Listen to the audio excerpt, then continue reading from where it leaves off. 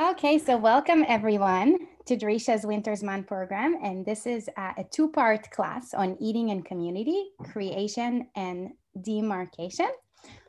In this class, we will explore the intersection between two major topics of Jewish law and culture, food and community, very important, from the sectarians and rabbis of old to contemporary Hasidic groups. Jews have identified the social elements of eating as ways of creating and demarcating communities. Through a variety of Jewish texts and practices, we will see how the questions of whom to break bread with and whom not is a key portal to understanding how different Jewish communities conceptualize their identities and missions. It's my pleasure to introduce Rabbi Dr. Yosef Bronstein. Rabbi Bronstein received his rabbinic ordination from Reeds and a PhD in Talmudic studies from the Bernard Revel Graduate School of Jewish Studies with a focus on Midrash Halacha. He currently teaches Jewish philosophy and Halacha at Michlelet Mevaseret Yerushalayim and online for Yeshiva University's Isaac Breyer College. His books, Engaging the Essence, The Philosophy of the Lubavitcher Rebbe, and Reshimot Shiurim Shel Maran Harav Yosef Dov Soloveitchik al Masechet Kiddushin are, God willing, forthcoming. And with that, I'll turn this to you, Joseph. Yosef. Thank you. Thank you so much, Evie. I really appreciate the introduction. I really appreciate the coordination. And I just wanted to start by saying how privileged I am to be able to partake in this winter's Zman of Drisha. I've benefited a lot from Drisha as a participant, as a student, from listening to lectures online, and it's really an honor for me to be able to participate in this way, to be able to lead a study session and learn together, and also how privileged I am to be able to learn with currently 19 boxes, 19 people who are taking time out of a weekday afternoon to be able to study Torah together. So thank you for that. An hour and a half is a long time for a lecture, so definitely please feel free to chime in, either to unmute yourself and just talk, or type in your questions in the chat box for either Evie or myself. And at some point, after a couple of minutes, I do hope to break into breakout rooms for a little bit of chavrusa time to be able to get a little bit of the base matter spiel. Great. So the Drisha Wintersman is focusing on food and eating, and it really covers a wide variety of topics. If you're signed up for the entirety of the Wintersman, you're going to be hearing shiurim and lectures and studying issues of kashrut, of brachot, of scarcity, of food production, of different ethical issues that then involve food. And hopefully in this two-part series, we're going to be focusing on a different element, and that's social element of eating. As we all know, eating is something which ideally is not done alone. It's something which ideally is done in community, especially in Jewish context, as we'll see. And that's a very important part of eating. And Jewish sources and Jewish rituals and Jewish communities have given a lot of importance to that element, whom you break bread with and whom you don't. And by means of introduction, I think I'm gonna share a screen so you can see the source sheet in a second. I first started thinking about this topic in a little bit of a circuitous way. In 2018, I saw on the news that England was appointing its first ever minister of loneliness. Are you guys familiar with this? Did you see this in the news? 2018, you could Google it. I saw it in the New York Times, and then I thought it was like an Onion type of article. I really thought it was a little bit of humorous satire. I Googled it further. The BBC was covering it. England currently has a minister of loneliness. What does that mean? That means that the NIH, the NHS, National Health System in England, and different governmental bodies identified loneliness as a growing epidemic in England, particularly among two populations, among the elderly and among the post-college single community. And they saw, through their research, they saw that loneliness was comorbid with all sorts of things that are horrible for society, such as physical health issues, such as mental health issues, such as quality of life issues, such as happiness. And they appointed a minister to try to create programming to try to battle this epidemic the way they battle other forms of epidemics. I thought it was fascinating. I did some more Googling, and I saw that this is not exactly from a governmental body, but adjacent to it, there are some organizations in England that are trying to foster community through eating together. And this is why I'm going to share my screen. Hopefully you could see it. Trisha Wintersman, Food and Community, #1. The Yachad and the Chabura, we'll see what that means in a couple of minutes. What the first source, what you have in front of you, sorry, the picture on the bottom is Member of Parliament Tracy Crouch. She was England's first ever Minister of Loneliness. You Google her, she did some fascinating things based on some fascinating research. She was only Minister of Loneliness for I think for 6 months, and then she resigned from her position due to certain issues, and somebody else was appointed. Now I think they're on their 3rd Minister of Loneliness. So adjacent to the fact that there was a minister of loneliness, adjacent to the fact that the government was researching this and trying to combat it, there was research being done by Oxford University. So this is an article from the Oxford University website, from their news organization, about research about loneliness and how to combat it. So let's read it together. New research from the University of Oxford has revealed that the more often people eat with others, the more likely they are to feel happy and satisfied with their lives. Using data from a national survey by the Big Lunch. Anybody here ever hear of the Big Lunch organization? I did not either, so I Googled it. The Big Lunch organization is part of a charity community organization called the Eden Project and based in London. Which basically is trying to create a Thanksgiving-like atmosphere in England. England doesn't have a Thanksgiving where families are sort of like naturally come together to eat together. So at some day in July, they want to get all communities and families to come together to eat. I think the last Big Lunch they had, which was prior to COVID, they had, I think, 3 million people throughout England that signed up to make sure to eat with other people on a certain day in July. So together with the Big Lunch organization, the researchers looked at the link between social eating and an individual's happiness, the number of friends they have, their connection to their community, and their overall satisfaction in life. The results suggest that communal eating increases social bonding and feeling of well-being. It enhances one's sense of contentedness and embedding within the community. And if you want, you could follow the link over here, and there is a link in the news article to the actual study that was published by Oxford University to see the actual numbers. If you have the statistical scientific mind to understand such things, I personally do not, but they have the actual research there that. Again, it's correlated. It's a correlative argument. It's not a causative argument. There's no way to prove causation. But they really think that people eating together and just breaking bread together creates a sense of community, and that is overall positive for people's well-being and mental state.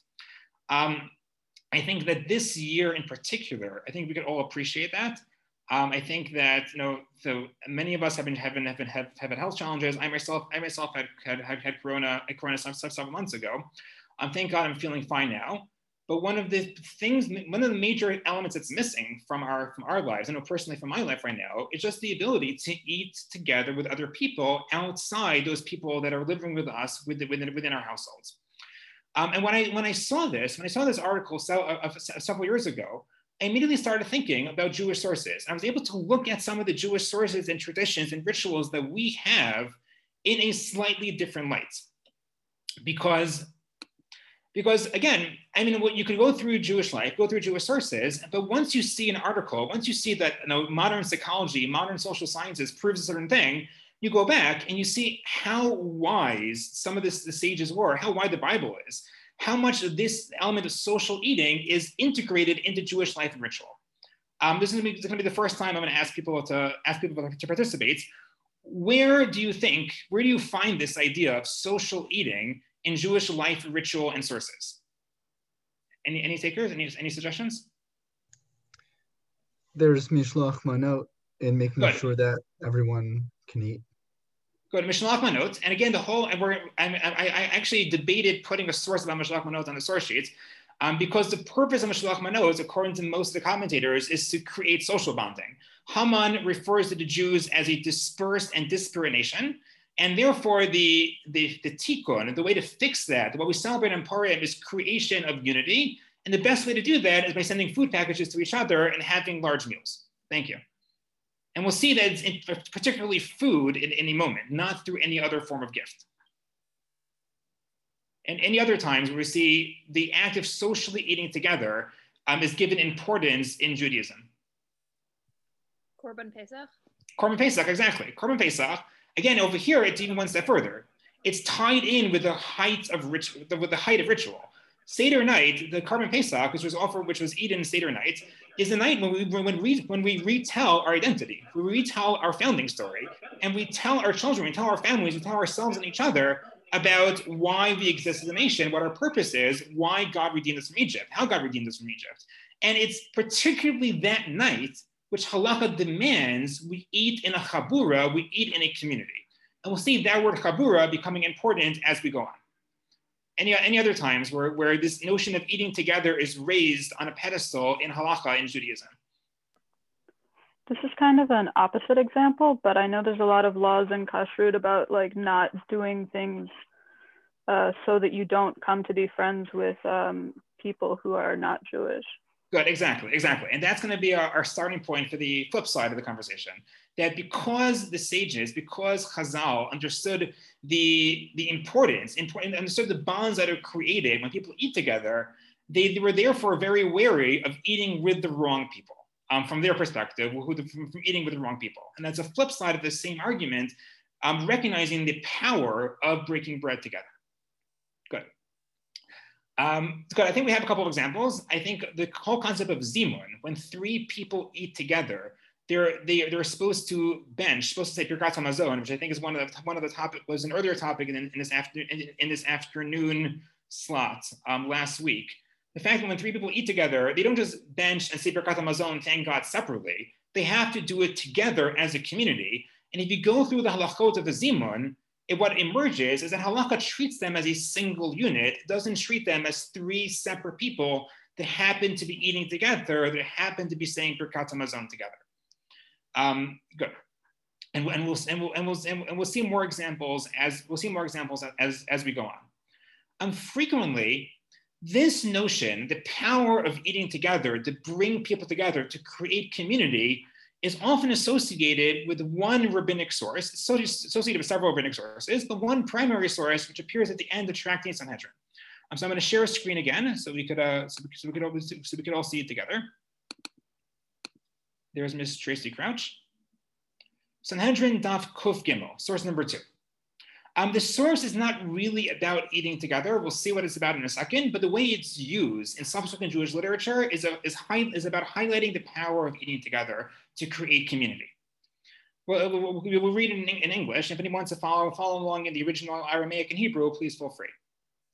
Rabbi Yochanan says in the name of Rabbi Yosef ben Kisma, great is eating, gadol legima. Legima literally means swallowing. Swallowing, eating is amazing, it's great. As it distanced 2 clans from the Jewish people. As it is stated, an Ammonite or a Moabite shall not enter into the assembly of the Lord because they met you not with bread and with water. Once a story that the Ammon and Moab are cousins of the Jewish people in the biblical story. They come from Lot and Lot's daughters. Lot is Abraham's nephew, and therefore the Ammonites and the Moabites, out of all non-Jewish clans, of all non-Jewish nations, should have been naturally more connected with the Jewish people. And yet, God commands in the Bible, in Deuteronomy, that it is prohibited to marry an Ammonite or a Moabite, even after they convert for several generations. Why? So God explains, because they didn't greet you with bread and with water. Because when you were traveling through the desert, when you were traveling through their lands, they didn't come and greet you, they didn't give you food. And then from that, you see that how amazing food is, how important food is, that it distanced 2 clans that should have been close, but it distanced them because they refused to break bread with the Jewish people. And here comes the key line. And Rabbi Yochanan himself says, food distances the near and draws near the distant. that when people eat together, when people are machnis arke, when they bring guests into their house, people that normally should be distant from each other, it creates a bond, it creates a community. The Gemara explains, what does it mean to draw us near the distant? That Jethro was from the tribe of Midian. Midian had no familial connection with the Jewish people. And yet, because Jethro invited Moses into his house to eat, that's what caused Yisro and Yisro's whole family to become more integrated into the Jewish people, eventually converting and eventually sitting on the high court, sitting on the Sanhedrin, according to this passage in the Talmud. But this phrase, Gedola Legima Shemikareves, great is eating, that it brings people together, is something that becomes sort of a catchphrase in later rabbinic literature, and you could trace this down from medieval literature to the early modern period to contemporary times. And it's really given real halachic, real ritual weight. Somebody mentioned before Mishloach Manot on Purim.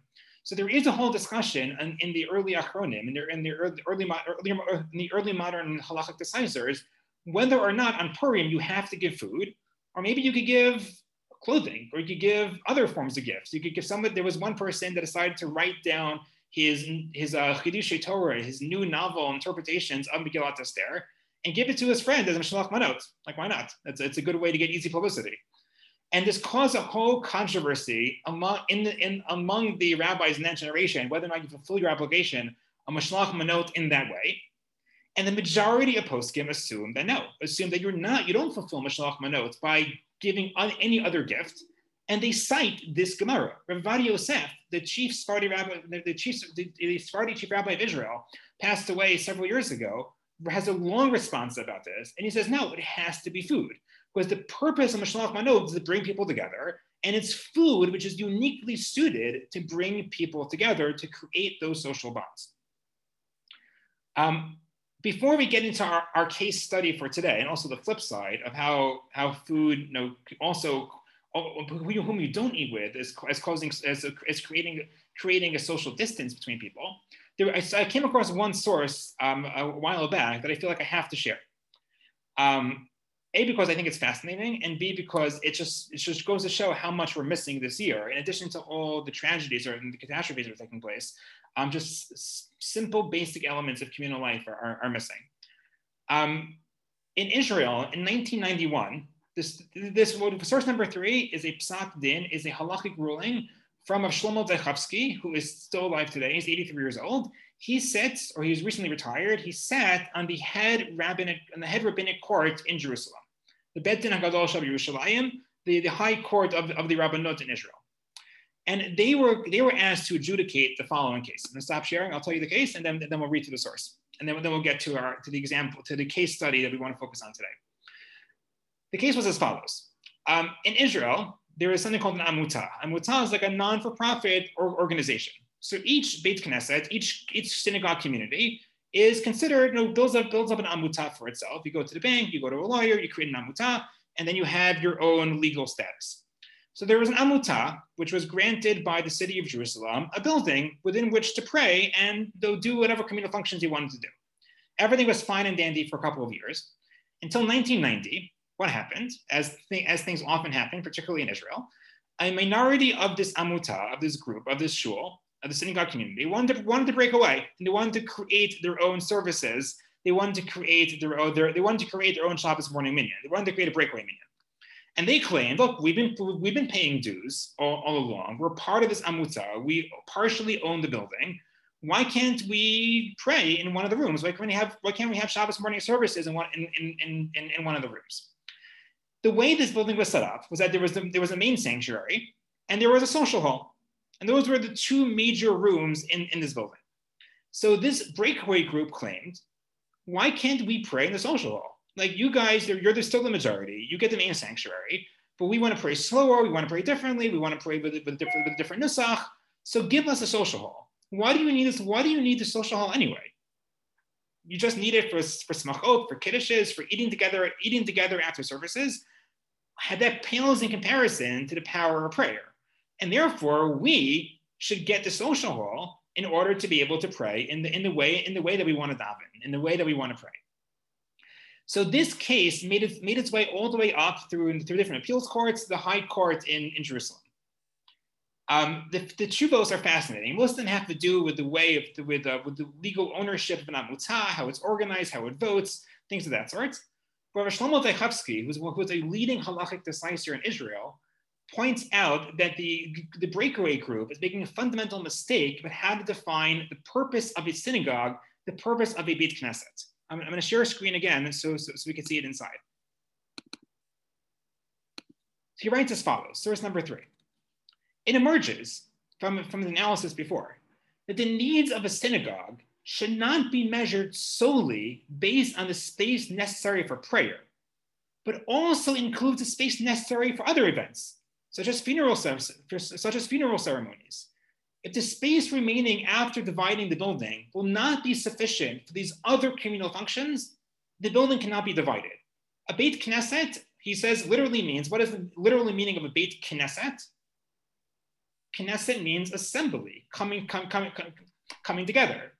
The word synagogue in Greek also, it means a house of assembly. It doesn't mean a house of prayer. It means a house of assembly where people come together. A synagogue is a literal translation of a Beit Knesset, which is the rabbinic word for a shul, rabbinic word for a house of prayer.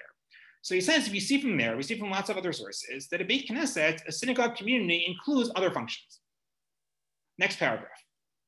Therefore, I do not understand the dismissive tone in the ruling of the court that the case revolves around whether or not it is preferable to use a halls for prayer or for smachot and kugel. Like, we want to daven there, we want to pray there, all you want to do is eat there. As is well known, having a kiddush after services is an integral element of the functions of a synagogue, as it serves as a vehicle for bringing hearts together. In the manner described in the Talmud, great is eating, that it brings people together. He quotes our passage in the Talmud.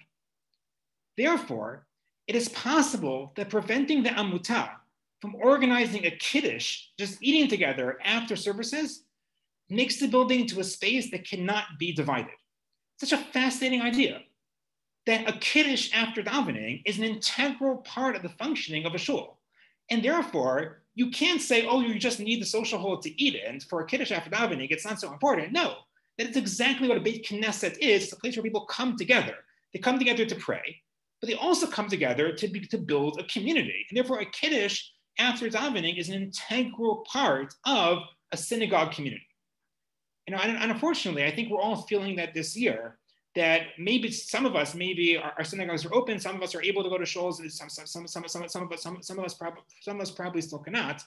But one thing that shuls are not doing is these communal functions. I think we all feel the difference. I know I feel the difference that it's not the same going to shul just to daven and then to go home without socializing afterwards, without speaking to people afterwards, without eating together afterwards, is a very different experience. And part of a Beit Knesset is the ability to do both, to pray together and also to eat together.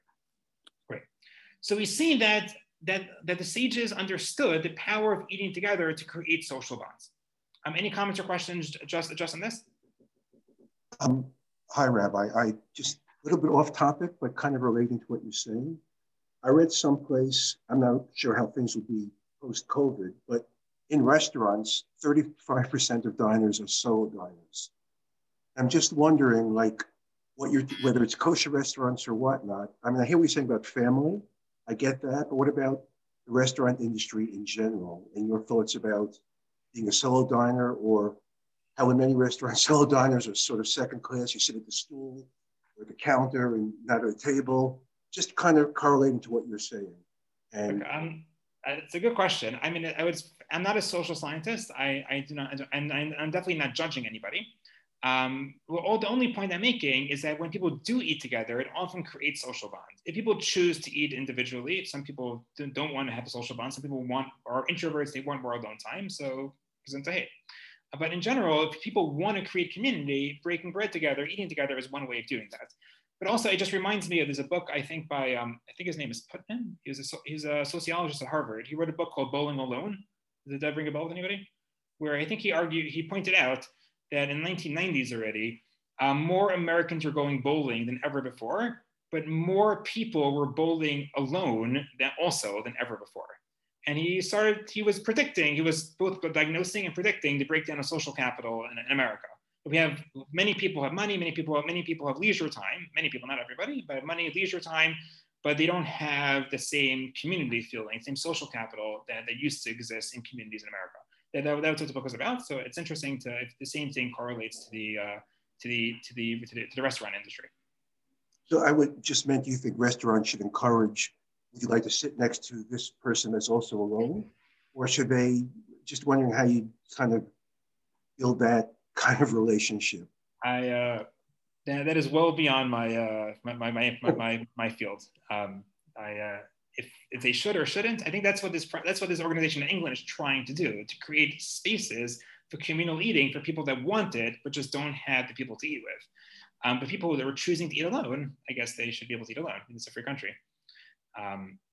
So I assume the ideal would be to create spaces and opportunities for it, but not necessarily force it upon people. Just off the top of my head, that's what I would guess would be the ideal situation. Great. Moving on to the flip side. And then we'll look at our case study. On the flip side, I forgot who mentioned it before, that because Chazal saw the power of social bonds that are created through eating together, they were also super wary of eating from what they saw as the wrong group. Because more than any other activity, more than playing ball together, more than going to sports events, more than doing business together, it's eating together that creates those bonds. And therefore, somebody mentioned it before, feel free to shout out to give yourself credit. There's a whole slew of rabbinic decrees against eating different sorts of foods with non-Jews. There's Bishul Akum, which the Mishnah on Avodah Zarah talks about. You can't eat something that was cooked by a non-Jewish person. There's Stam Yina. You're not supposed to drink wine that was touched by a non-Jewish person. Originally, there was a concept of pas akum. You're not supposed to eat bread that was baked by a non-Jewish person. The Gemara says that was too much. So according to the way most Orthodox Jews rule today, is that that already was too far. You're allowed to buy bread in a bakery. But again, the way these things play out in the different Jewish denominations today is an interesting question. But at least in terms of the original sources in the Talmud itself, the same sages that realized the power of eating to create community also use that same tool to demarcate community and say you can have friendly relationships with non-Jews, but you can't eat with them because that is going to cause assimilation. That is going to cause intermarriage. What I want to talk about, what I want to focus on, and tonight and on Wednesday nights, is less Jewish non-Jewish relationship, but use that as a model for intra-Jewish issues of who to eat with and who not to eat with.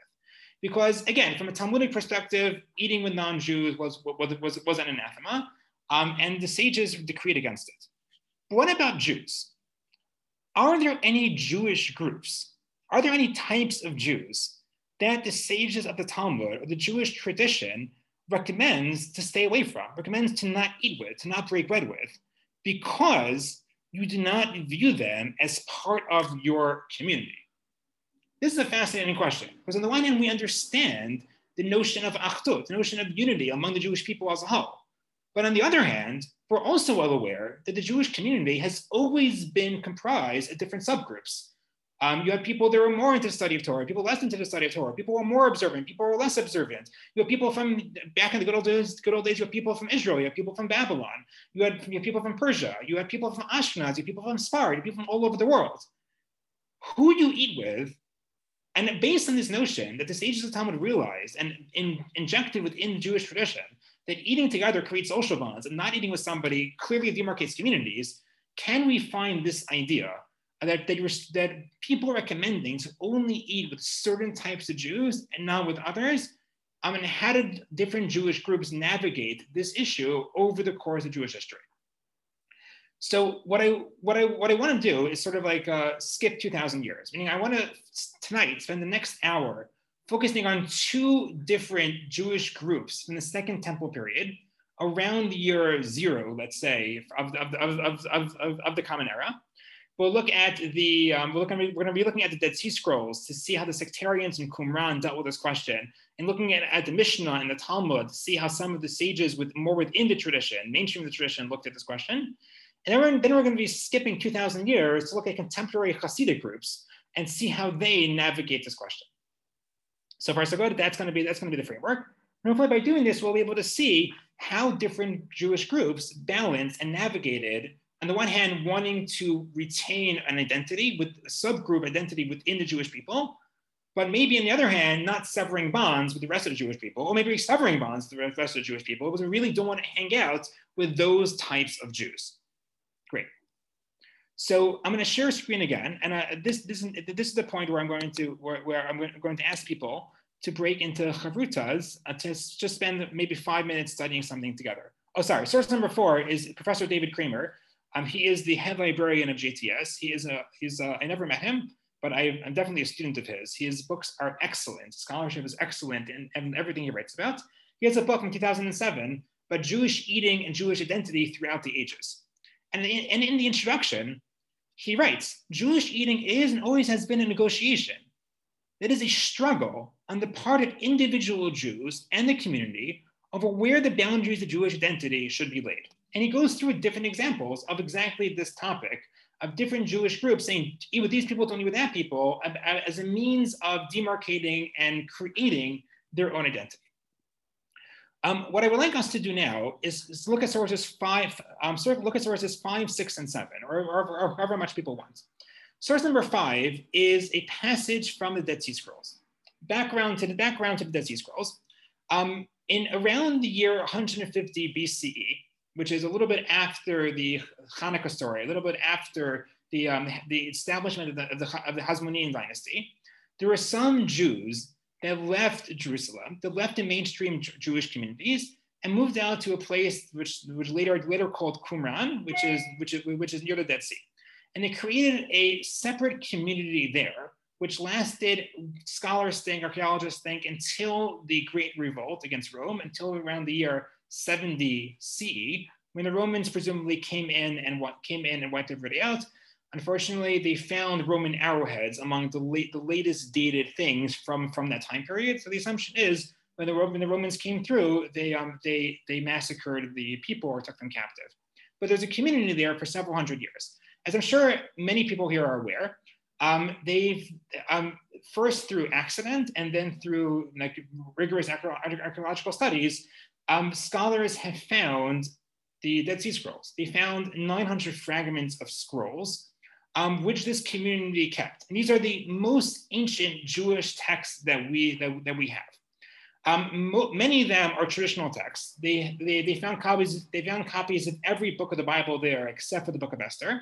The Isaiah scroll is the most famous one. It's on display in the Kiryat Sefer in the Israel Museum.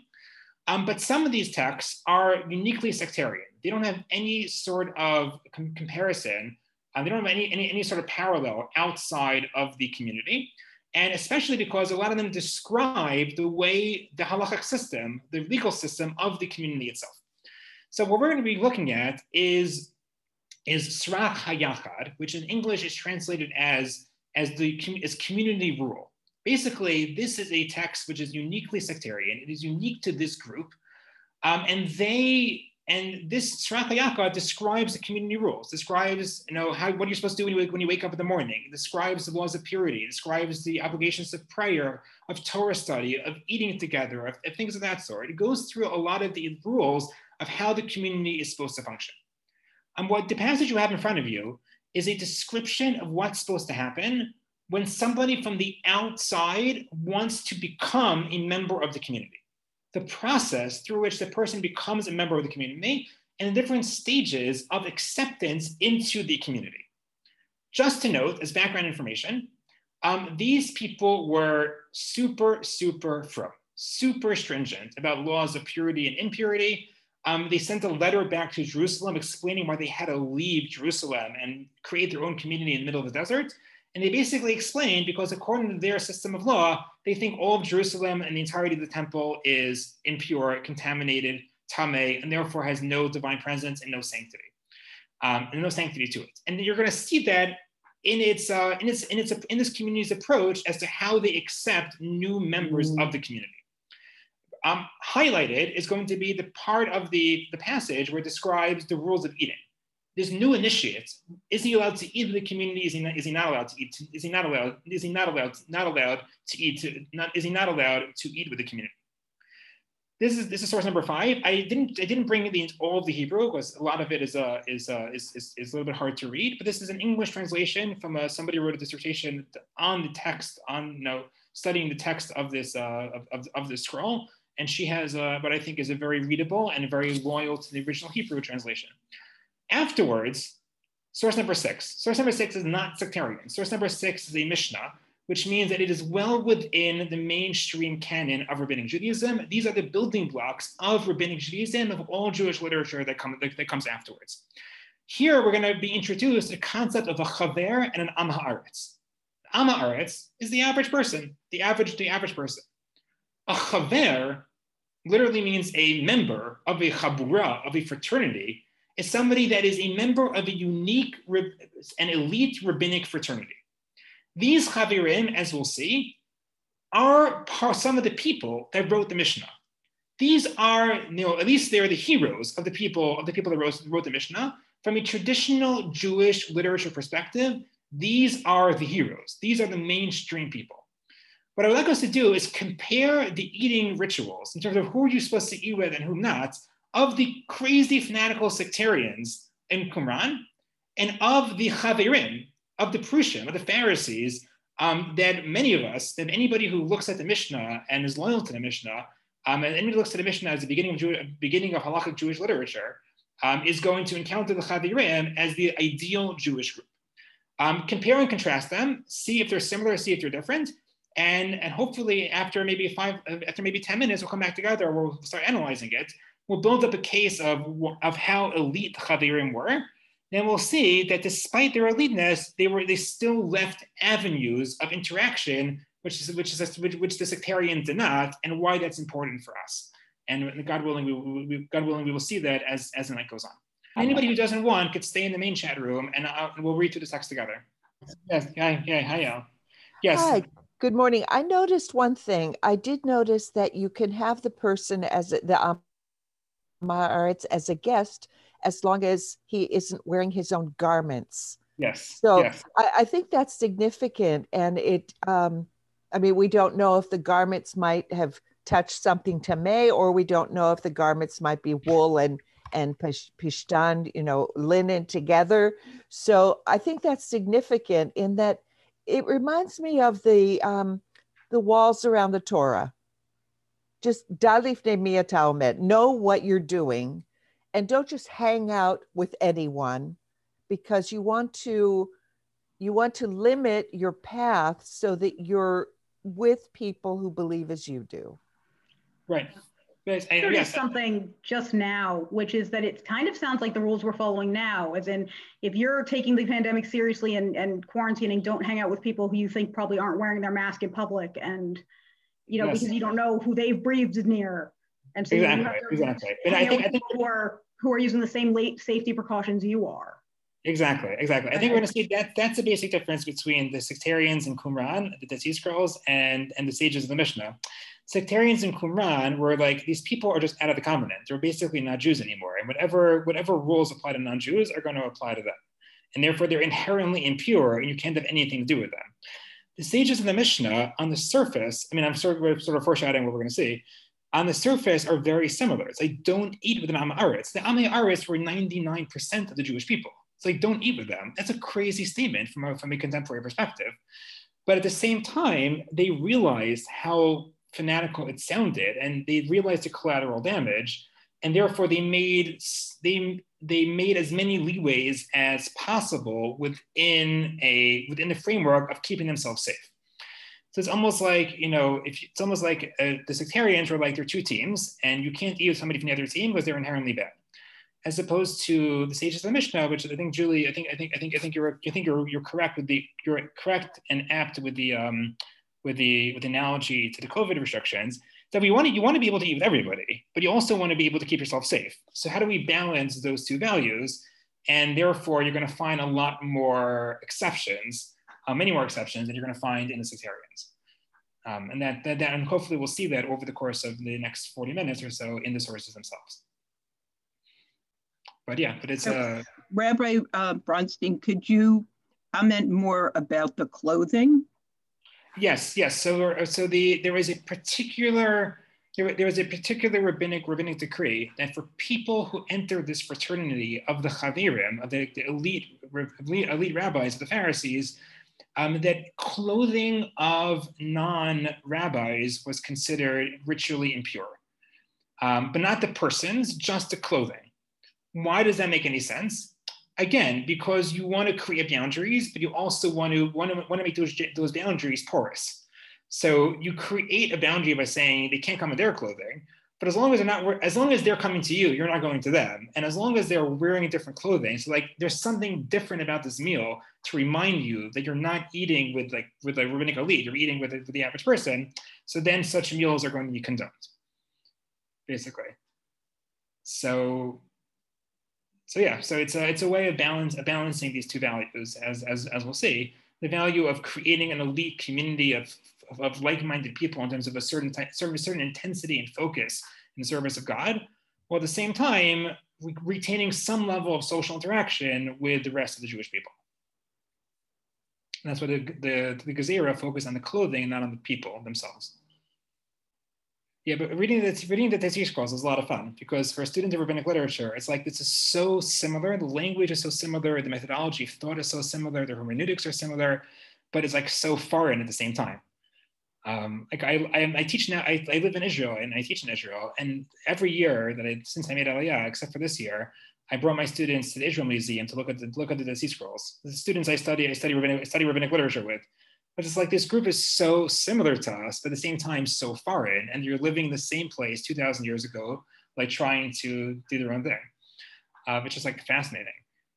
Great. So the Tetzis scrolls, a very, very lovely group that I'm sure everybody would love. Everybody would love to hang out with. Their rules of initiating people into their rules of who to eat with and not to eat with is in the context of initiating people into the community. And as was mentioned, if somebody just wants to shout it out, what do they think of the rest of the Jewish people? If you know, just highlight the point. You shall separate from the congregation of the people of falsehood. Everybody else is false. Everybody else, the people of falsehood, they are worthless, as we'll see. They are outside the covenant. They're outside the Brit with Hashem, with God. How do we know the sectarians thought that the rest of the Jewish people, those in Jerusalem, 99% of the Jewish people were outside the covenant? Because when you come into their group, what do you have to do? You have to undertake a covenant. You have to reenact the Brit with Hashem. They reenacted Har Sinai for those people that joined the group. Because everybody else is just doing random things. You're doing the wrong thing. They're not part of the covenant anymore. If you want to connect with the true people of the covenant, you have to re-enter the Brit with Hashem, do exactly what the Jewish people did as a whole at Sinai. And then this notion of reenacting the covenant is all over this book. Every year they reenacted their own covenant. They had a reenaction of Har Sinai. On Shavuot, we don't reenact Har Sinai. We just sort of study Torah. They tried to reenact Sinai as much as possible because they were convinced that they had the Brit with Hashem, they had the covenant with Hashem, and nobody else. So that's the introduction to this chapter, to this fifth column in the scroll on page 3. When we move on to the next page, we see the practical ramifications of this. He refers to the person that is the initiate, the person that wants to enter the community, is already living in Qumran. You're not fully part of the group yet. He must not enter the water in order to touch the purity of the men of holiness. The taharot is a code word for food, the pure food. What does entering the water refer to? Immersing in the mikveh. Before the sectarians, before these people in Qumran, the authors of the three scrolls touched food, they went to the mikveh. They went to the mikveh obsessively. They were super, super into going to the mikveh. But this new initiate, even though he took the oath, he entered the covenant, he's in the process of becoming part of the group, He cannot touch the community's food. He has to eat separately. For they cannot be cleansed unless they turn away from their wickedness. For he remains impure among all those who transgress his, meaning God's, words. And up until later on in the scroll, it says it takes a year. After 1 year of living in Qumran, then you're able to touch the community's food. No one may be united with him in his duty or his property, lest he burden him with his guilty iniquity. But he shall keep far away from him in everything. For thus it is written, keep far away from everything false. Midvar sheker tirchak. According to our interpretation, according to the interpretation of the Mishnah and the Talmud, that refers to lying. Midvar sheker tirchak means don't lie in court in particular. According to the sectarians, midvar sheker tirchak, stay away from falsehood, means stay away from the people of falsehood, stay away from all other Jews, because they are no longer part of the covenant of God. Good. So you read this. I remember my first time reading this in graduate school. It's like, whatever, these are the crazy sectarians. This is why they lived in Qumran by themselves. And this is why they created a self-sufficient community. And it's reflected all throughout their literature that they really saw the world in dualistic terms. There was them, the Bnei HaOr, the children of light. Everybody else was Bnei HaChoshech, the children of darkness. And their texts keep on predicting some type of apocalyptic battle between the children of light and children of darkness. And obviously they're going to come out on top, and they're going to be the ones who recreate the world in their own vision, like a real fanatical cult. Good. But then you start thinking, it's not just the sectarians; it's actually the heroes of the Mishnah, the heroes of the Jewish tradition. I was in rabbinical school when I first started thinking about this. I'm like, oh my gosh, I'm spending my entire day studying texts written by the Mishnah and the Talmud. And what do these texts represent? The same type of elitism that you find in the Dead Sea Scrolls. Look in the Mishnah and Demai. One who takes upon himself to become a chaver, again, a member of this elite group, may not, one, sell to an am haaretz, either moist or dry produce, because then you're going to create pure food and make it impure. You may not buy from them moist produce, because moist produce is more susceptible to ritual impurity. Nor may he be the guest of an am haaretz. You can't eat in the house of an am haaretz. Nor may he host an am haaretz as a guest while the am haaretz is wearing his own garment. You can't invite an am haaretz over as long as the am haaretz is wearing his own clothing. So in all intents and purposes, think about what this means. You have an average Jewish family living around the turn of the millennium, the same time Jesus was born, around the year 0. Amazing. They send their kid off to yeshiva to learn. They send their daughter, there was no midrashot back then, so the daughters were less of an issue. They send their son off to yeshiva to study. They send the son off to yeshiva to learn. Their son gets inspired. He becomes a Pharisee, becomes a Talmid Chacham, he becomes a Torah scholar, becomes a rabbi. He joins his group of chaverim. He is now a chaver. He's now a member of this fraternity. What could he not do? He can't go home to eat with you. You can't eat in your parents' house if you're a chaver and they're am haaretz. That was within the ethos of the sages of the Mishnah. And again, on the surface, it's a stringency in the laws of some of its hours. A stringency in the laws of purity and ritual purity and ritual impurity. But the social effect, the collateral damage, is pretty astounding. And this group of chaverim, again, it's not just the fact that they can't eat together. It has all the trappings of like a really elite group, a real cult. I mean, the sources 8 and 9 sources 8 and 9 or more sources which talk about the differences in ritual purity between the am haaretz and the chaver, the average person in this elite group. But if you look at source number 10, how do you become a chaver? It's not just a meritocracy. You have to be accepted by a tribunal of chaverim. It's like a real fraternity. The sages taught in a Breita, one who comes to accept upon himself a commitment to observe the matters associated with chaver status must accept it in the presence of chaverim. You have to sit in front of a tribunal and be accepted into this elite group. Even a Torah scholar who wishes to become a chaver must accept the status of chaver in the presence of 3 chavirim. Doesn't matter, you could be the greatest Torah sage in the country, but you have to be accepted by this chabura, by this group, if you want to attain this high ritual status. It sounds like a really elite group, which looked down upon the masses, which looked down upon their families, which looked down upon the rest of the Jewish people. And again, it's similar to the Dead Sea Scrolls. Source number 11. How long does it take to accept the chaver? It's not an immediate process. It takes time. It takes 30 days. It takes 12 months. Beit Hillel says it takes 30 days. Rav Shaul Lieberman, Dr. Saul Lieberman, the author of Tosefta Kipshuta, one of the greatest Talmudic scholars in the 20th century, has like 6 or 7 parallels between this group of chavirim that we find in the Mishnah and the crazy fanaticals of the Dead Sea Scrolls.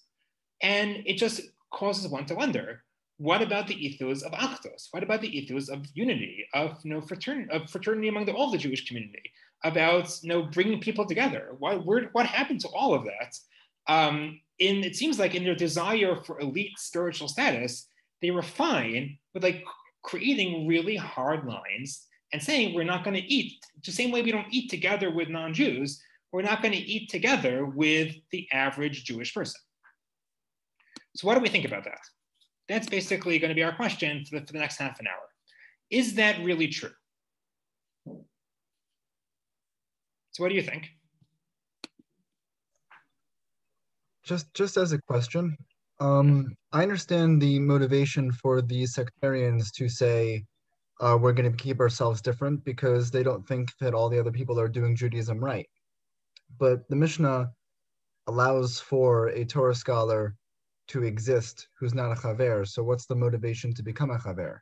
Good, exactly. That is a great question. Thank you. I didn't catch who was asking. Who was commenting? Jonathan? Yeah, that was me. Yeah. Jonathan, thank you. And that is exactly the purpose of the next source. If I'm going to share a screen again, look at the next source. The next source is the Rambam. This Rambam is writing 1,000 years or so after the Chavirim, but historians think that basically he's 100% correct. You look at the end of the Rambam and the end of the laws of Tumah V'Tara. He says, it is permitted to eat impure foods. Halakhically speaking, there is nothing wrong with being ritually impure. But the pious men of earlier generations would partake their ordinary food in a state of ritual purity. They are called the Prushim. The Prushim are the Pharisees. But what does the word Parush literally mean? Separate. Who would the Prushim separate themselves from?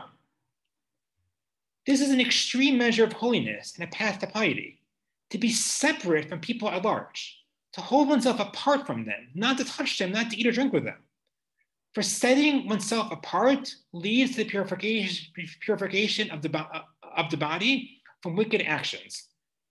Purifying one's body leads to sanctifying one's soul and from wicked character traits, and that causes one to resemble God.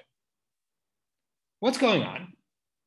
You're allowed to be a Talmid Chacham if you're not a Chaver, but the vast majority of non-Chavirim were Amei Haaretz. Amei Haaretz are law-abiding Jews, but they don't have the same intensity in terms of their single-minded focus on God as everybody else. They'll go to sports games, they'll hang out, they'll do whatever, they'll spend time reading novels, reading newspapers, whatever it is. They'll do whatever the average person does. According to the Rambam, what is the purpose of the Chavirim, of the Prushim, when they separate from the Amei Haaretz? It's to create a like-minded community of spiritual growth, to create an elite spiritual class. And the only way to do that is to not eat with Amei Haaretz. It's to not eat with the average person. So it's a fascinating thing. The Rambam seems to be all over this. That yes, that there is a value in not breaking bread with the average Jewish person if you are of an elite Jewish rabbinic class, because you're going to have to dilute your level of intensity. You want to talk Torah at the Shabbos table. You want to talk about the Parsha. You want to talk about the intricacies of Jewish law. The rest of your family wants to talk politics. You don't care about that. You don't want to. You would rather you think that's a waste of time. And therefore, the solution of the Chavirim was simply to not eat with Amei Haaretz. And the question is going to be, what do we think about that? how are we to reconcile the fact that these people, or so to speak, are the original heroes of the Jewish halachic tradition? Maybe we're not okay with it.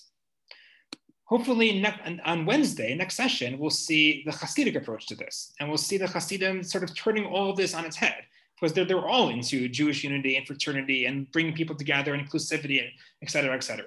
But now we're just focusing on rabbinic literature itself, the Jews from the year 0 CE. How did they, for themselves, reconcile this type of approach to the Amei Haaretz? Can I make a comment? Yeah, for sure. This sounds like monks. I mean, when you talked about, total devotion to God, that's what came to mind. Good. So the sectarians were often compared to monks. The Christian scholars of the Dead Sea Scrolls were looking for proto-Christian ideas, and they found some of them among Dead Sea Scrolls. And this is an ascetic lifestyle that becomes similar, that prefigures Christian monks. But that's exactly going to be the key difference. Because the Prushim, the Pharisees, the Chavirim, they were not. Josephus tells us that they actually had the loyalty of the Jewish masses. The Jewish masses did not let the Hasmonean kings turn away from the Pharisees, because the Jewish masses were on the side of the Pharisees. They were beloved by the people, at least according to Josephus. The question is why, if they were so elitist? And the answer is going to be that yes, there was some animosity. We see that in the sources themselves, but at the same time, they created a framework that even as they felt for their own spiritual longings and aspirations, they had to eat separately, those boundaries were porous. The sectarians did not consider everybody else to be part of the Jewish people anymore. They were no longer part of Amcha, and therefore they're totally impure. The Pharisees, the Prushim, the Chavirim, from their perspective, they were separating for the sake of a certain type of spiritual aspiration, but they still recognized the value of Jewish community. Therefore, as high as they made these boundaries, they made them porous. There are exceptions. And those exceptions get celebrated and get encouraged in order to keep that connection alive, despite the fact that they wanted to create their own subcommunity.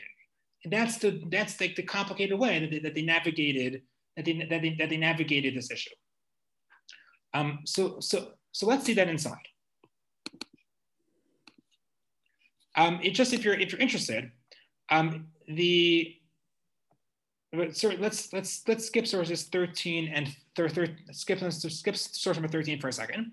Source number 14 is rabbinic testimony to the hatred that some Amei Haaretz had for these rabbis. As you might imagine, it was natural; it would have been there. Again, this source is from Talmud Bavli. It's much later. It's unclear whether or not it's actually representing the history of the true, accurate history of the Second Temple of Judaism. But at least the notion is there in rabbinic literature. It was taught. Let's look at source number 14. Rabbi Akiva said, "When I was in Amei Haaretz, right, according to Talmud Bavli, Rabbi Akiva, the greatest sage, started off his life as an ignoramus, and then later on began to study when he was in his 40s." Rabbi Akiva says, when I was in Amei Haaretz, and I was the average person, which is a simple shepherd, I said, would that I had a Torah sage before me. I would bite him like a donkey. Right? Violence. I would love to have one of the people in front of me. I want to bite them. His students asked him, Master, say rather like a dog. Why a donkey? Like, it's a very strange animal to say that I want to bite a rabbi like a donkey. He answered them, the former bites and breaks a bone. The latter bites but does not break a bone. A donkey bites and breaks a bone. A dog doesn't bite as deep. I hated Torah scholars, these chaverim, to the extent that I wanted to bite them and I wanted to bite them like a donkey and break their bones. There certainly is some level of animosity there. But at the same time, these boundaries are porous, and it created a framework for keeping the Jewish people as a unified whole. And as we're going to see, there are three different ways which I want to highlight in the next 20 minutes that the Pharisees use to create porousness, create holes in these boundaries to allow there to be social bonding with Amei Haaretz, despite this isser, despite this prohibition against eating with the average Jew.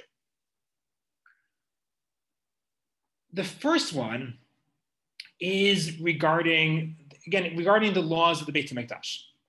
That the Talmud in Tractate Chagiga tells us that even though a chaver cannot eat with an Am Haaretz, and even though a chaver cannot trust an Am Haaretz for the laws of Trumot and Yisrael, for tithes, for kashrut, if the Am Haaretz brings a sacrifice to the Beit HaMikdash, if the Am Haaretz brings wine or oil and donates it to the Beit HaMikdash, that's assumed to be pure. And the Gemara is like, why? This doesn't make any sense. You can't eat with an Am Haaretz because he's assumed to be impure and all of his food is impure. But in the Beit HaMikdash, which requires the highest level of sanctity and the highest level of purity, you're going to trust the Am Haaretz to tell you that this is pure? The Gemara says as follows. It is taught in the Breita, Rabbi Yosef said, for what reason are all people, even Amei Haaretz, trusted with regard to the purity of their wine and oil that they bring to the temple for sacrificial purposes throughout the year? Why do we trust them in the Beit HaMikdash? We don't trust them at their dining room table. The Gemara explains, in order to avoid schisms among the people, so that each and every individual should not go off and build a private altar for himself and burn a red heifer for himself. What would happen if the sages in charge of the Beit HaMikdash would say, Amei Haaretz, you can't bring sacrifices, you can't bring wine and oil, because we assume what you're bringing is impure?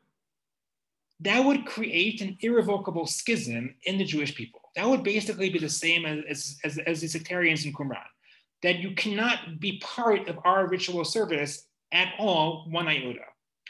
And in order to avoid that, in order to avoid this ultimate schism, the sages said something which on the surface is counterintuitive. It doesn't make any sense because they are trusting the Amei Haaretz about purity regarding the Beit HaMikdash, even though they're not trusting them about purity in their own kitchen tables. Why? Because they realize the collateral damage, they realize the social effect of a total breakage, of total lack of trust of Amei Haaretz. And they said that in Dafka, specifically in the most sensitive place, which is the Beit HaMikdash, that is where we're going to trust them. Because otherwise, we would create two irrevocably separate groups in the Jewish people. So, and we're going to see that I think these things could be models for us within our. I really do not know many people on the Zoom call, but within our own groups and subgroups in the Jewish community, it's just important to realize that yes, we all have our own identities, we all have our own communities, but sometimes you have to sacrifice a lot in order to show that your community is not off limits to other Jews, to the rest of the Jewish people. And the sages of the Mishnah did exactly that by sacrificing, so to speak, the purity of the Beit HaMikdash in order to allow for all people to worship in the same location, in the same place. So that is one element that the sages of the Mishnah instituted. Source number 17, a second element. The wife, this is a Mishnah in Gittin. Again, it's a totally random Mishnah. It's disconnected from the Mishnah before and disconnected from the Mishnah afterwards. The wife of a chaver may lend to the wife of an Am Haaretz a fan or a sieve and may winnow and grind and sift with her. What's the case in the Mishnah? You have two neighbors. You have a chaver and an Am Haaretz. And the chaver, sorry, the Am Haaretz, and the Am Haaretz more particularly, again, the Mishnah is very gendered. It's assuming it's the wife who is going to be the one who's baking the bread. She doesn't have a sifter. She wants to sift her flour. So she invites her friend, the wife of the chaver, over, and you're allowed to the wife of the chaver is allowed to lend her the sifter, is allowed to even sift with her and help her up until a point. But once she has poured water over the flour, she should not touch anything with her, because we do not assist those who commit a transgression. Once the water touches the flour, at that point the flour is susceptible to tumah, and you have to take away challah. You have to make some of this bread into something which is kadosh, and therefore you don't want to be part of contaminating this challah. But up until that point, you're allowed to lend your utensils, and you're even allowed to sift together and grind the things together with the wife of the Am Haaretz. last line of the Mishnah, all of these rules were only said because of the ways of peace. So what do we see from this Mishnah about the social interactions between the Amei Haaretz and the Chavirim? Any takers? I have a question first. Yeah, please. How could anyone, what are the criteria for becoming a wife or of a chaver? Because if the criterion for a chaver is all this Talmud study and women couldn't do it, like how do you become a wife of the quote unquote monk? That is a great question. And the Tosefta actually deals with it directly. And the answer is as long as, again, this is straight out of the rabbinic sources, that as long as the woman agrees to take on the extra stringencies of ritual purity of the chaver, then she becomes an ishet chaver, and she becomes trusted in the community, even though she doesn't have the level of knowledge. So it's a matter of acceptance. Again, it's a matter of acceptance into the fraternity as opposed to actual level of knowledge and agreeing to the strictures of the community.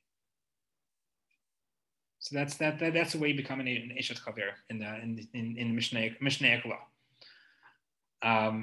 But what do you see about the Chaverim and Amei Haaretz?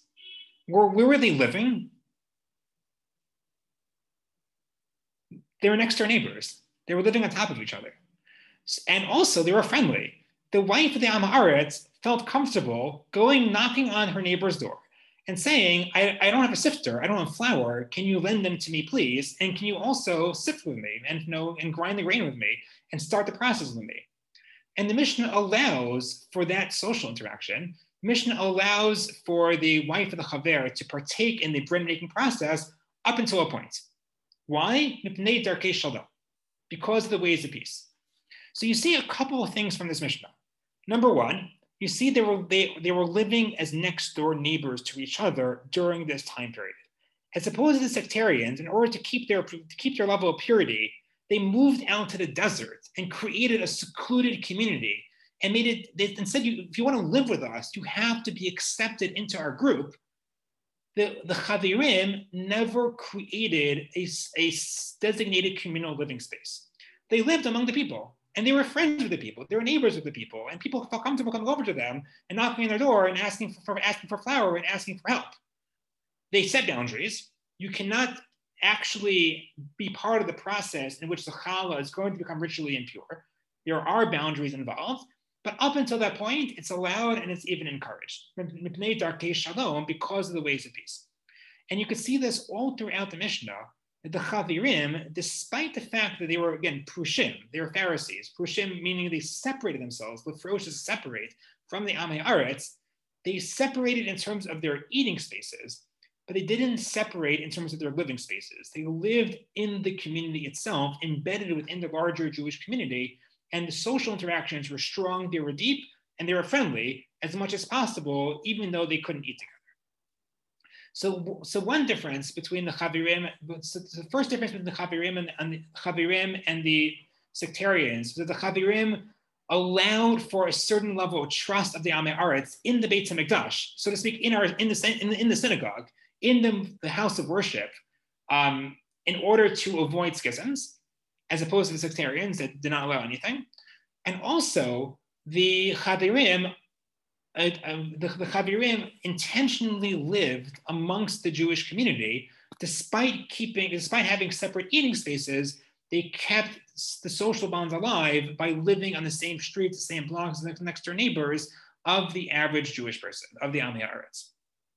Great. So far, so good. Any comments or questions? Great. One final point. And I think that this is the most important point to keep in mind. The Gemara tells us that for the vast majority of the year, the Chavirim would not eat with the Amei Haaretz. Again, that proverbial son that went off to yeshiva and became inspired, became a chaver, would not be allowed to go home and eat in his parents' home. He'd be allowed to sleep there. He'd be allowed to play games there or do whatever they do in the home, but he wouldn't be allowed to eat there. He would have to eat outside. He would have to have his own designated eating space. However, there was one time, or more particularly 3 times throughout the year, when all Jews were able to eat together, when all of these rules were waived. Anybody want to take a guess? When were all of these rules waived? The Mishnah tells us during a Chag, during a holiday. On Pesach, Shavuot, and Sukkot, when the Jews were supposed to make pilgrimages up to Yerushalayim, then families were allowed to eat together. There were no distinctions between the Chaver and the Am Haaretz. Look at source number 18. The Mishnah in Chagiga points this out. And in Jerusalem, all people, even Amei Aretz, are deemed credible with regard to sacrificial food. That's what we just saw. That we trust the Amei Aretz that his oil and his wine is tahar. And during a pilgrimage festival, they are deemed credible even with regard to truma. All the food of an Am Haaretz is considered tahar. Even the food which you would be most concerned should be about its becoming tamei. All food of Am Haaretz is considered ritually pure and able to be eaten by a chaver during a holiday festival. And then the Mishnah goes on to explain, and the Mishnah goes on to detail this more. How do we know this? What's the source for this? The Gemara has a very cute phrase, a very, very cute drasha, that there's a verse in Judges, there's a pasuk in Sefer Shoftim, that says when all Jews come together, Kol Yisrael Chavirim. All Jews are Chavirim. So what is the original biblical meaning of the phrase, Kol Yisrael Chavirim, is that all Jews are together, they're all united.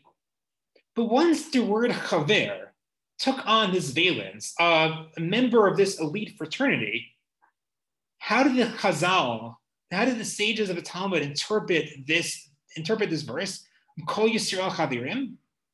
That on a festival, on a holiday, when people come together, Kol Yisrael Chavirim, all Jews attain the high status of Chavirim.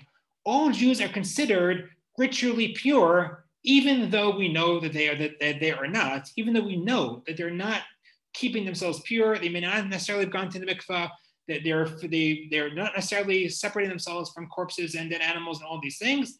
Nonetheless, on a holiday, Kol Yisrael Chavirim, all Jews are elevated to the status of a chaver. No, in Ashkenazi Siddur, in our prayer liturgy, when we bless the new month, when we do Birkat HaChodesh, there is a phrase there at the end that we say, Kol Yisrael Chavirim. All Jews are Chavirim. So the simple meaning is that when we know this month, and especially this month should be a month of redemption, all Jews should be united, all Jews should be friends. The origin of that phrase is a double entendre. Yes, Kol Yisrael Chavirim, all Jews are united, but also all Jews should attain a high spiritual state. All Jews should be elevated to the status of a chaver, and all Jews should become friends and united and part of the same group as chaverim. And again, the actual derivation, the actual biblical derivation for this is a major stretch. That is not what the word chaverim means in the actual verse. There were no chaverim, there's no chabura, there's no this elite spiritual group during biblical times. And it's clearly that this is not the source. Clearly, Chazal just thought it was important that on a holiday, people should be able to eat together.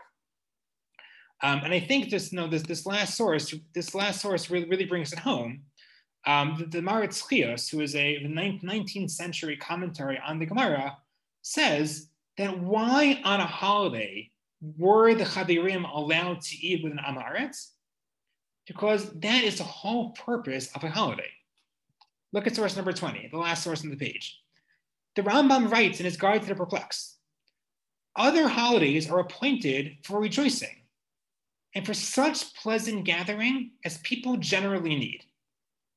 They also promote the good feeling that men should have with each other in their social and political relations. The Rambam says that in addition to the historical reasons for holidays, and in addition to the religious and spiritual reasons for holidays, one of the purposes of a holiday is to literally bring people together.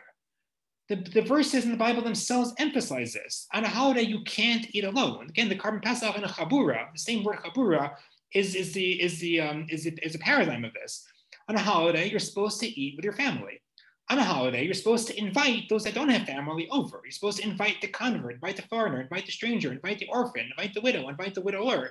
The psukim are very clear about this. Nobody should be eating alone on a holiday. Again, one of the tragedies of the COVID era is that unfortunately there's so many people eating alone on over Chagim. The Rambam says this is a fundamental purpose of the holidays of bringing people together. And the Maharatz Chios, this source says, that is exactly why on a holiday it was crucial for all Jews to be able to eat together. And this is similar to which our sages write in the Talmud, great is food, that it draws near the distant, it draws people together. The Ami Aretz and the Chavirim were distant from each other throughout the year. They couldn't eat together throughout the year. It was the Chavirim had high spiritual aspirations. And they thought that eating with an Ami Aretz, creating that level of social bonding with Ami Aretz, would hurt their intensity, would hurt their focus, would hurt their Torah study. Fine, so we give them the leeway to create their own subgroup, as long as they're living among the Jews, living among everybody else, and as long as they're living among everybody else, as long as we trust them in the Beit HaMikdash. But also, you can't create your subgroup on a holiday, because the whole purpose of a Chag is to bring people together, and that would be the opposite if the Amei Aretz and the Chavirim were not allowed to eat together. And the opposite is also true. The Maharatz Chios says that refraining from eating with fellow Jews creates great divisiveness. And this is particularly the case when it stems from a lack of trust regarding tithes and purity. It is not for naught that Rabbi Akiva said that when he was in Am Haaretz, he would have bidden a Torah scholar like a donkey. It created real animosity when the Chavirim refused to eat with the Am Haaretz. The main purpose of the holiday pilgrimages was to unite the heart of the Jewish people to each other. This goal would not have been met if they would trust each other, if they would not trust each other regarding purity. The sages realized that they needed to remove the impediments from eating together, such that the Satan should not come and dance amongst them on the holidays and cause hatred and divisiveness. Therefore, they declared that all Jews are considered a chavirim on a holiday, and therefore all Jews can eat together. And here you see like the delicate balance that the chavirim were trying to strike. Yes, subgroups are important. Like-minded subgroups are very important. Ideological, value-based communities are very important. But don't forget your connection to the rest of the Jewish people. Number one, trust them in the house of worship. Trust them in the Beit HaMikdash. Number two, live as their neighbors and make sure you have friendly relationships, even as you're not eating together. And number three, on a holiday, make sure those boundaries are broken and you're able to eat together as a family and eat together as a community. And this way, the Chavirim are able to balance their desire for high spiritual aspirations and creating a community of people as such, and also their connection to the rest of the Jewish people, as opposed to sectarians that fell off the deep end and considered everybody else no longer part of the Jewish people. And as we go on, next time we meet, I want to take comments and questions in the last 2 minutes, but next time we meet, we'll see how the Hasidim, the Hasidic groups, had a very different ethos about the value of unity and how, for them, the balance between creating a like-minded community on the one hand and inclusivity on the other hand they created a very, very different balance, and they navigated this issue in a very, very different way. If anybody has any comments or questions in the last couple of minutes, I would love to hear. I saw there's one question in the chat. I didn't get a chance to read it. Would a wedding, a Brit meal of reconciliation be considered a holiday? That is a fascinating question. Would other things other than the actual holidays? So as far as I'm aware, the answer is no. The only leeway the Mishnah gives is the holidays themselves. The Talmud Yerushalmi actually says, what's the source of this? That David HaMelech in Psalms refers to Jerusalem as Ir Shechubra La Yachtav, as a city that's united. again, the original pshat in the puzzle, what does it mean Jerusalem is united? It means that David HaMelech, he had part of Jerusalem was on one mountain, the temple was on another mountain, and the city became united in his era. But the Talmud Yerushalmi says, what does it mean the city is united? It means the city unites people. That when all Jews are in Jerusalem on a pilgrimage, on a holiday, that's what creates this bond. So at least according to the Talmud Yerushalmi, having Yerushalayim in the mix is an important ingredient. But I honestly do not know any sources that address a brit milah or a wedding directly. Any other final comments, questions, or thoughts?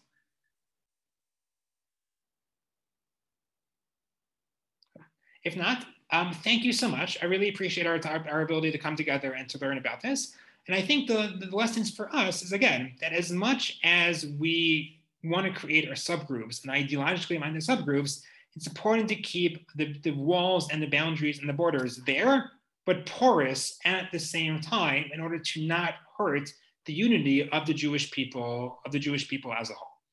And God willing, next class, we'll see how the Hasidim navigated this issue and how they created a very different balance between their spiritual aspirations and their desire for achdut and inclusivity. And we'll see how those two things come together. Amazing. Thank you so much, Evie. Thank you again. Thank you everybody for coming here and learning together. And God willing, whoever wants to come back on Wednesday, I will see people on Wednesday.